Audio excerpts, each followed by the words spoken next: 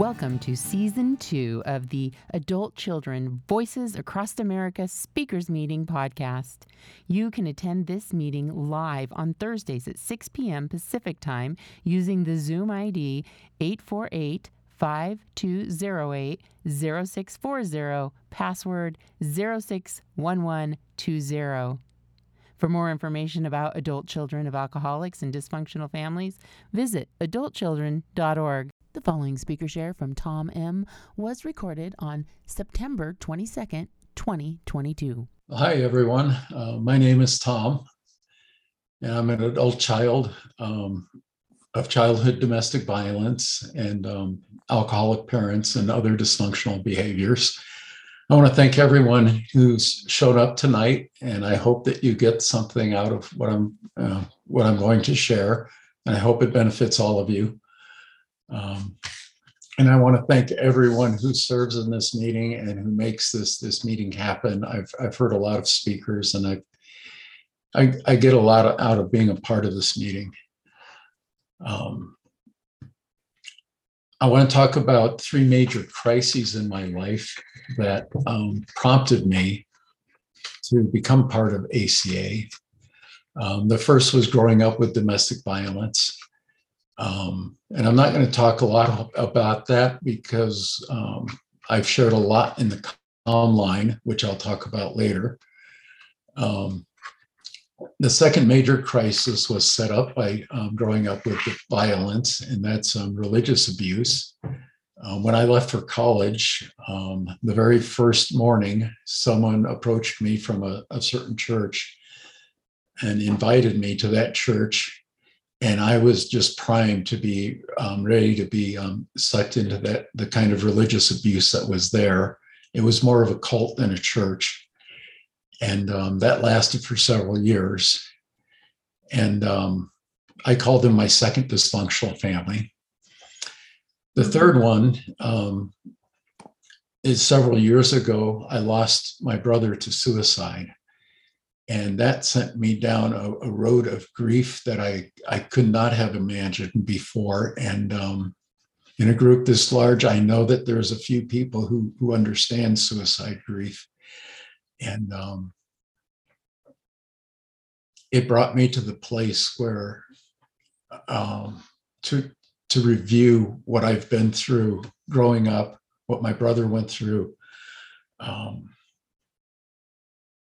And I'll talk more about that later in the talk.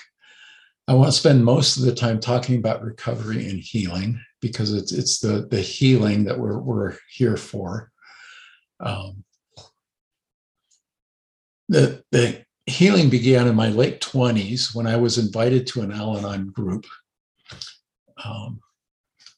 And I went through that group. The first time I went through it, it was relatively shallow compared to now, but it was as deep as I could go through at the time. And it was very beneficial. And every time I've gone through another group or through the steps again, I go through at a deeper level. And it's like being on an upward spiral where it gets deeper and better every time. The best group I've been in happened 4 years after that. That's an inner child workshop, and that was based on the teachings of John Bradshaw about the inner child. And that group is where I met some friends who really supported me and who heard me, and it really helped me to identify with my inner child and the pain that I was really in. And it's just gone, my life has just gone forward from there. One thing I want to say about small groups and therapy for me, and this is just for me, small groups have been more beneficial than therapy. And I think for me, I just needed people to understand where I was coming from, who got it. In therapy, I remember when I first went through therapy, the therapist the first 4 sessions were very good for me. It helped me get a lot off my chest, but it didn't seem to go anywhere after that. And I don't want to beat up on therapy if it's working for any of you. keep going, doing what's working. I'm just talking about what's been beneficial for me, and that's the small groups. I've been in a number of small groups since then, too many to count to talk about right now. It was 9 years ago that I lost my brother to suicide, and that's when I knew I had to go deeper into the trauma. I knew that my brother's suicide was indirectly linked to my parents' violence, their abusiveness, and I knew what my brother lived through as a child because we both lived through it. We experienced abuse differently, but I was a witness to the abuse he went through, and he was a witness to what I went through. I joined a group then that was a group for dealing with suicide grief, and I recently stepped away from that group after nine years. One thing that happened with my brother's suicide was renewed anger at my dad for all his explosions and violence, and how he destroyed our family, my birth family. My dad's been dead for 40 years, so I can't confront him directly, but I have confronted him through my writing, and a lot of times when I walk, early in the mornings or at other times, I'll let him know. I'll invite him to read my writing as if he were right there. Talking about writing, I began writing after processing a lot of the grief around my brother's suicide. I put in the chat, I put a link to the Calm line that I'm not sure all of you can access, and I'll do that again at the end of the meeting. But that's a link on how to access the ACA Calm line. And I'm going to list some things that writing has done for me. I did not learn to verbalize very well growing up in a violent home, where I learned to basically be a doormat, to go along with everyone. Expressing myself was way too dangerous in that environment. And writing now helps me to learn what I didn't learn about expressing myself and what's deep inside, and to examine everything inside very closely. Writing helps me to dive deeper into the trauma that I experienced, which helps me to heal. A lot of people will tell me that, why don't you just leave the past in the past and get on with life? And my answer to that is that the past is linked to the present, and I need to heal what's in the past in order to get on with my life. I can't just separate the two. And I know some people seem to go along fine just ignoring the past, and if it works for them, that's good for them. It doesn't work for me. Writing helps me to articulate what I can't articulate in ordinary conversation. With writing, I can rewrite and rewrite repeatedly until I get it down the way I really want to say it. And I have 3 slogans for writing that I want to share with you. One is to write my trauma. Number 2 is to write my healing. And number 3 is to write my heart, what's really in my heart.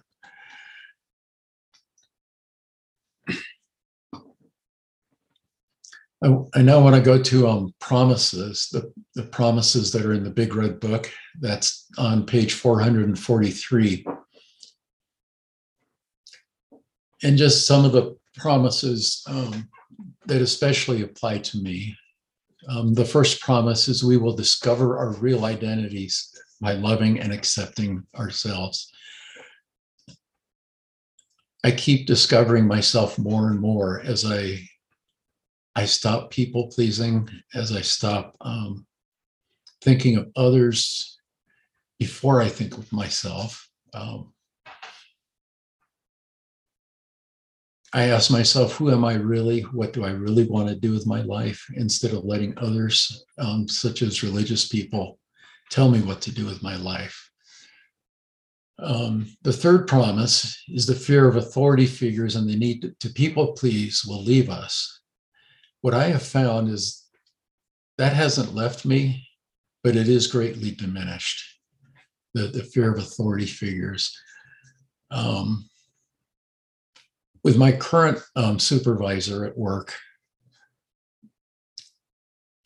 I have expect him to explode when I bring bad news to him, but he doesn't anymore. I've had supervisors in the past explode on me, and I learned to expect that from my dad. And I'm learning that this is a trustworthy guy. If I bring a problem to him, he's okay with solving it without exploding. So that's a shift for me, being in a work situation where I don't have to be concerned about that. The seventh promise, we will learn how to play and have fun in our lives. I hope that comes sometime. It hasn't come yet for me. So I'm waiting for that one still. I will continue with the program. Number 8, we will choose to love people who can love and be responsible for themselves. Early on, I felt responsible for everyone, and I tried to help people. I remember trying to help an alcoholic quit drinking, and I put a lot of energy and effort into that. And no matter what I said to him, no matter how strong my force of argument, he kept drinking. I couldn't persuade him as hard as I tried. And I learned through him and through others that it's a waste of energy to try to help someone who doesn't want to help themselves. And that's a very hard lesson to learn. Now I like being around people who are fairly healthy and who want to move forward with their lives. Number 9 is about boundaries. Healthy boundaries and limits will become easier for us to set. They're not easy, but it is easier. I have what I call a boundary muscle, and it's similar to doing push-ups. If I do push-ups, then my upper body strengthens. If I set boundaries, then my boundary muscle strengthens, and I'm able to set boundaries easier than last time, and I'm able to set more difficult boundaries than I was in the past. One thing that's a really big deal is boundaries in the workplace. And the workplace is what I call my third dysfunctional family. I'm retired from my 30-year job, and I'm working part-time now.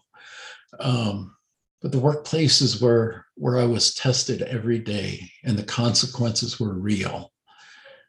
And I got tired of being the doormat there. And I came up with a quandary. There were 2 people early on who I really needed to set boundaries with, and it felt overwhelming.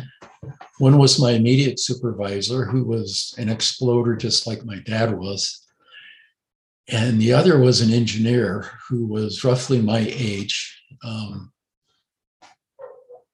I made a decision to set the boundaries where I could at the time with the engineer, who would talk down to me, and it really annoyed me. And starting to set boundaries, I had an awful lot of energy in setting them, and I was aggressive at times. And looking back on it, I don't see any other way it could have gone if I was going to set the boundaries.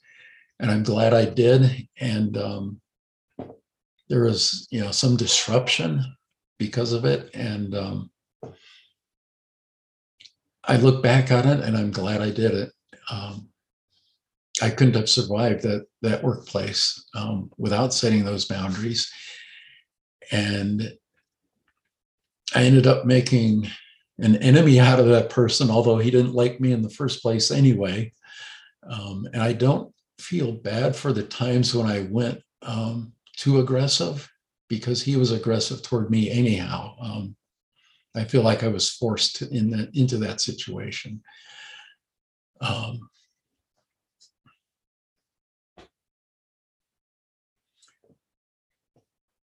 There's a poem I want to share that I wrote about suicide grief, and this poem probably will not make it to the comm line.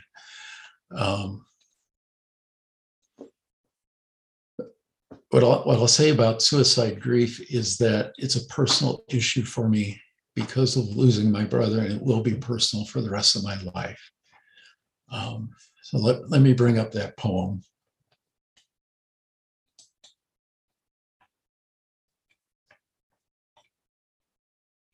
Let me try again. This is a relatively short poem, and I call it Blindsided by Suicide. Hello, suicide. You have stolen my brother from me. You have ripped a hole in my heart, a forever hole. You have freed my brother from his pain and transferred the pain to me. The pain is so intense because of my love for him. You are a black hole in the structure of reality. I have entered a new universe of agonizing grief. They call you a new normal, but you are not normal, yet way too normal for too many who can never return to normal. I do not have the lung capacity to scream the scream that must be screamed to express the void. You are a giant jigsaw puzzle which demands solution, but most of the pieces are missing. My rational mind cannot process this. Hello, brother. I love you. How I wish I could share my writing with you, but your final decision is what prompted my writing. I want to scream, how could you? But your pain was so severe that freedom from pain was more precious than life. I want to understand your frame of mind, but that would be far too dangerous. Yes, we were both casualties of childhood domestic violence. We didn't receive the love or security we needed. How I wish you could have found healing. Decades ago, we lost our reckless brother to his reckless choices. Now I am left alone without a living sibling. Brother, I love you.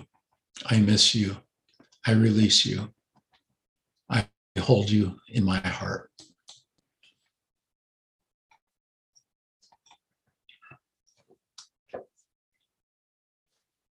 The next thing I want to talk about is power and powerlessness. Step one is about powerlessness. And I concluded a long time ago that I will never graduate from step one, no matter how long I'm in 12-step groups. I heard someone say a while ago that the 12 steps are not 12 steps long, they're 12 steps deep.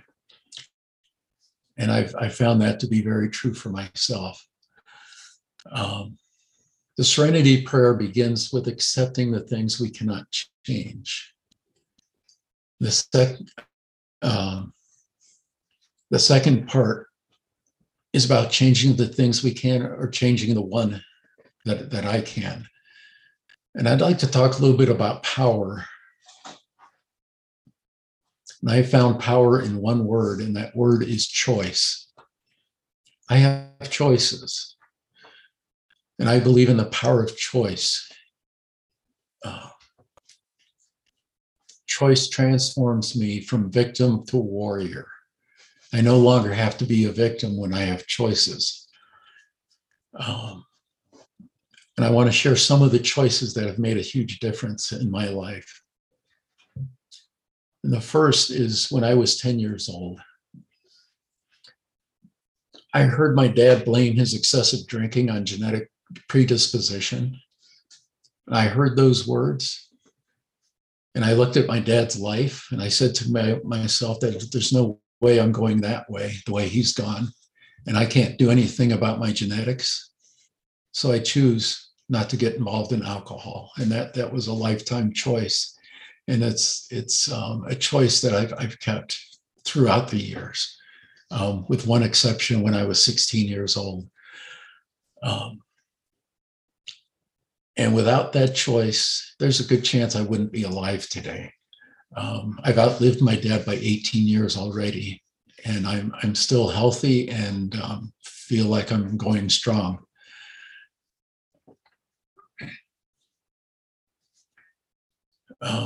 In my later teens, I made another decision regarding my dad's behavior.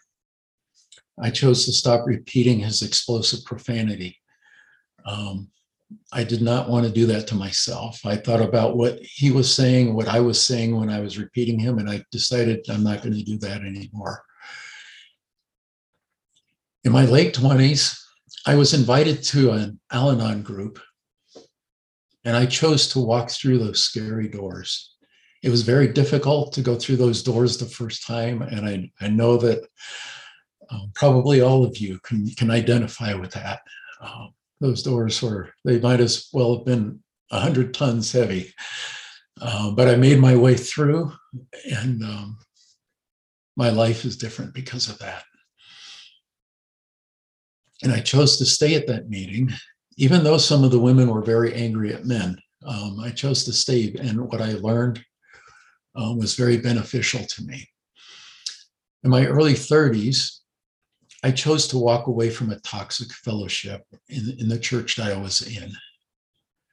And again, I'm no longer part of that fellowship, and I'm not going back to that or anything similar.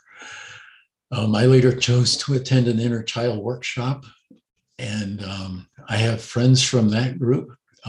That group was about 30 years ago. And I still benefit from those friendships. I have often chosen to swallow my pride and apologize when I'm wrong. I make choices every day, and those choices have the power to lead me upward or downward. I've made some bad choices, such as when I chose to put a toxic coworker in his place, and he was an expert at retaliation. And I paid the price for such choices. And I've received the education in the process. And I've chosen to learn from those, what I call educational opportunities. I want to share one big thing I did right. I put my recovery first. In my 20s and 30s, I did not pursue romance. I pursued friendships. And more, I chose friendships with people who were healthy. One of those friendships turned into a romance. And I was in my 40s when I got married and started a family. Next week, we celebrate our 22nd anniversary. And that tells me that recovery is possible. And recovery, I'm not going to say I'm recovered. I've come a long way. And I have a long way to go still. One thing I will say about my journey is at first it felt like I was stuck in a bottomless pit. And I made the decision to climb out one step at a time. Now it feels like I'm climbing a summitless mountain. I'm going to close with 3 personal slogans for myself. If you look on page 52 of the Big Red Book, there's a list of slogans on that page. I'm going to share 3 slogans that mean a lot to me, and these are not on that page. My primary slogan is one step forward today. My second slogan, recovery is a choice. My third slogan, my choices will choose me.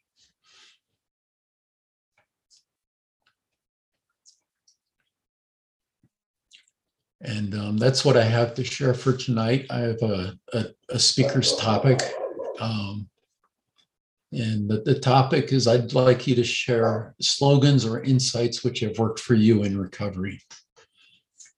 So I want to thank everyone for coming to this meeting and for listening. And I look forward to what you have to share. Thank you very much.